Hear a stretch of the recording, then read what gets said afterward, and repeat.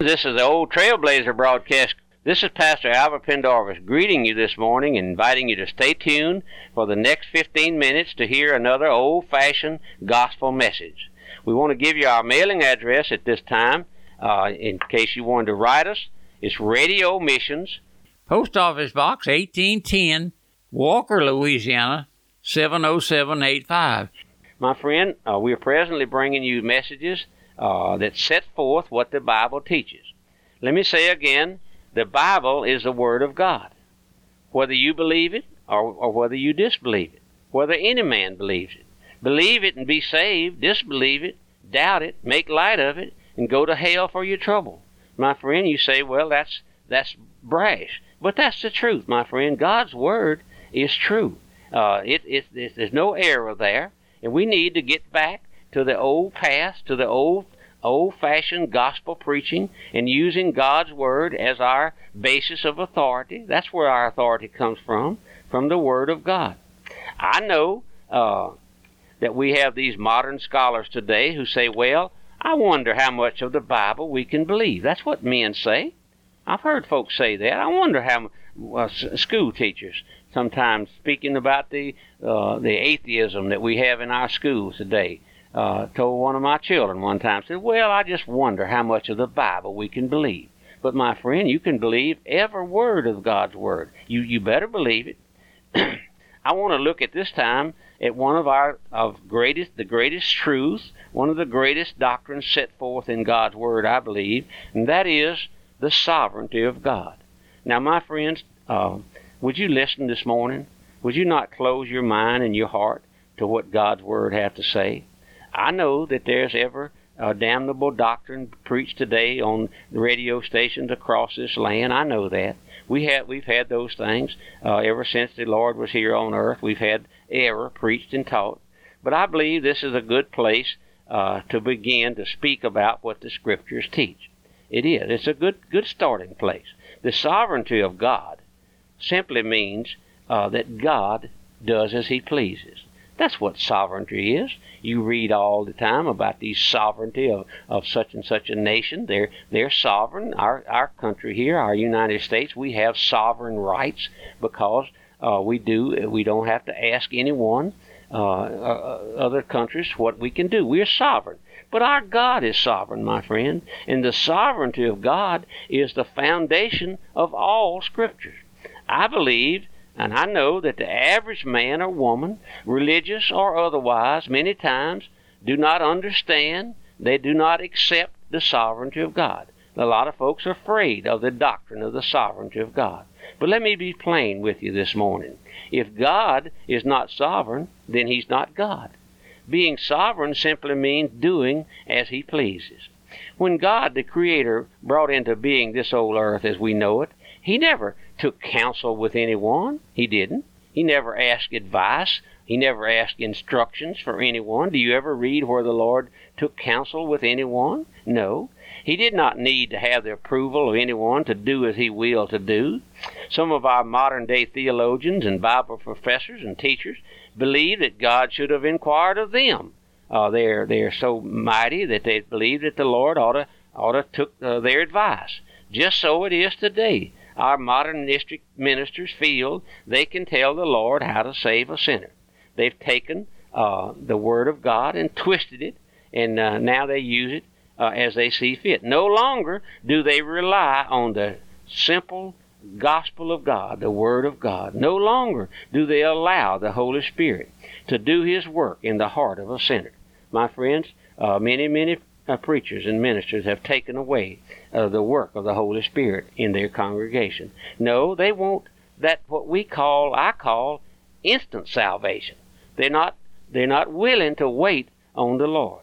They say, give me a sinner, give me my Bible, and give me 10 minutes alone with that poor soul, and I'll lead him to Christ.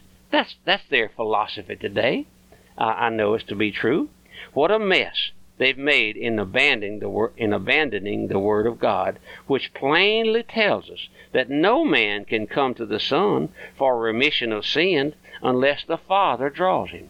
My friend, you see how easy it is to supplement the Word of God, God's word said, no man can come unto the Son except the Father which has sent me draw him, and I will raise him up at the last day. That's in John 6:44 if you want to read it. Do you see how easy it is to disregard the sovereignty of God? I believe that the sovereignty of God is the most bitterly hated of all the doctrines of God. You tell them, the average man or woman, or don't tell them, read to them Romans 9:15. Turn in your Bibles there. Get your Bible down off the shelf and read with me. Romans 9:15. He will have mercy on whom he will have mercy, and he will have compassion on whom he will have compassion. You read those verses to the average man or woman that you meet on the street today who's wrapped up in this Armenian doctrine, and that they will revile you and call you all kind of foggy-eyed fool, brand you as an outcast and unwholesome. Yes, but my friend, I know what I'm speaking of. Not only does the modern religious hate the doctrine of sovereign grace, he raves and rants at the very mention of it. You just mentioned it. They sooner would hear you blaspheme than stand and preach the election by the Father, atonement by the Son, and regeneration by the Spirit. That's what we preach. We preach election by the Father.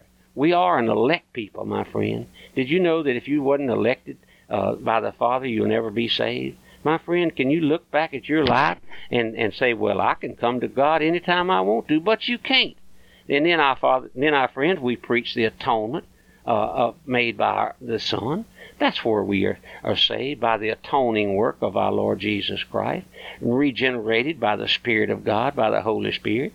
If you want one of your modernist friends to get upset, seemingly get angry with you, then just tell them to turn in and hear us preach a free grace sermon. If God was not sovereign, man, my friend, no man would ever be saved. Just as man in his natural state is totally depraved, and we're going to get into that in another message somewhere down the line, just so God is sovereign.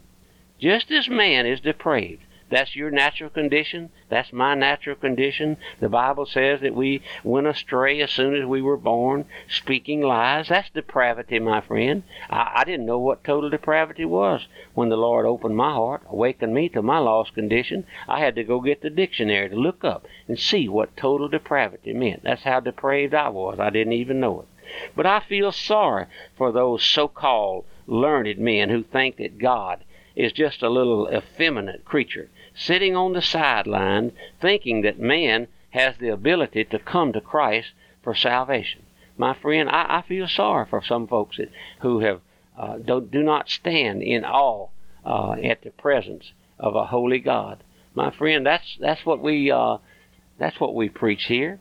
We preach the doctrines of grace, which include all the great doctrines of God, including the sovereignty of God, the total depravity of man, the doctrine of the Holy Spirit's work in saving a sinner. You say, why? Why do you preach those doctrines? Because they're in God's Word.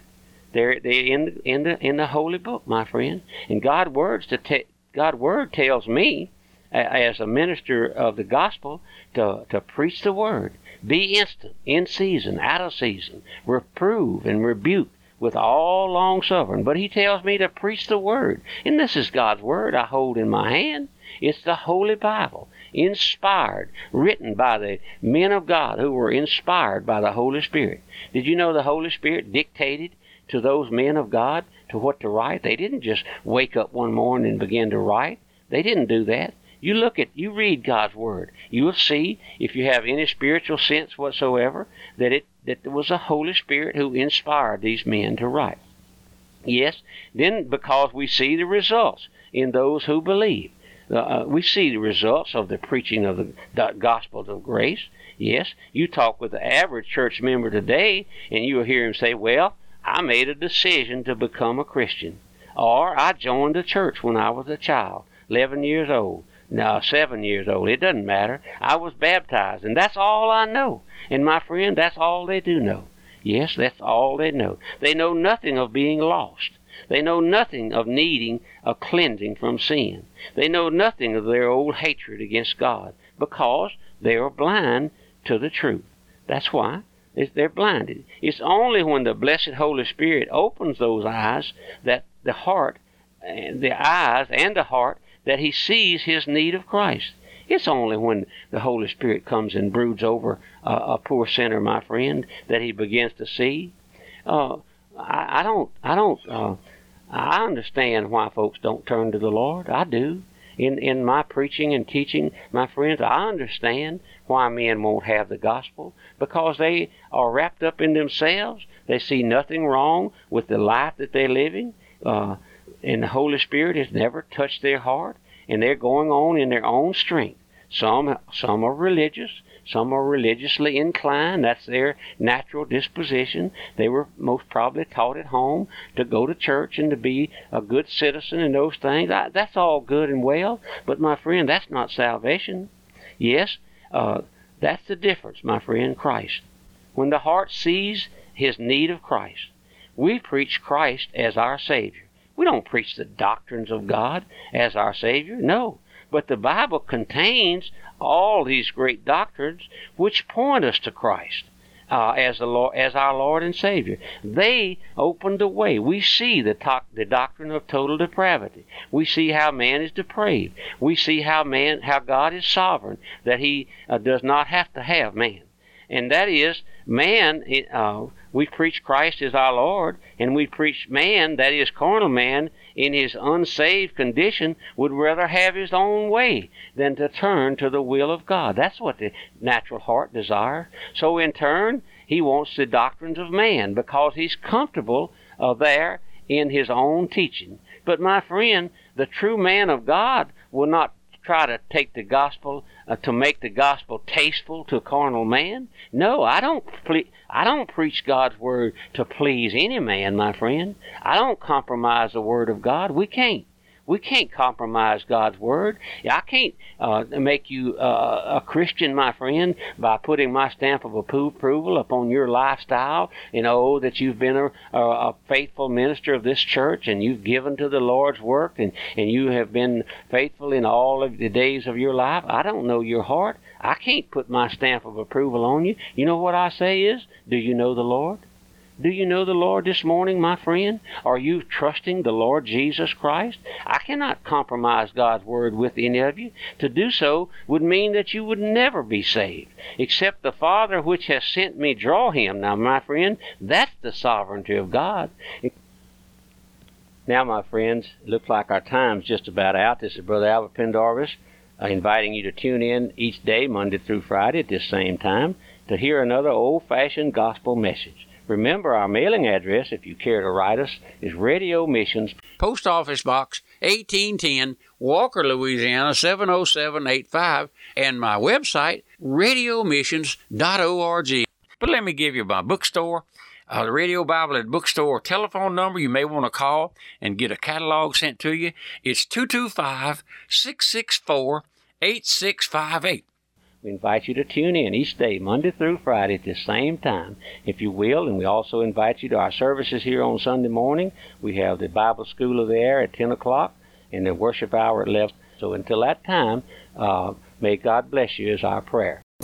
Pastor Pendarvis reminds you to listen to the live Sunday morning Bible School of the Air and morning worship hour broadcasts from 10 a.m. to noon Central Time. These broadcasts are available on the Radio Missions Internet radio station. For more information, visit our website at radiomissions.org or call the church office at 225-664-8658.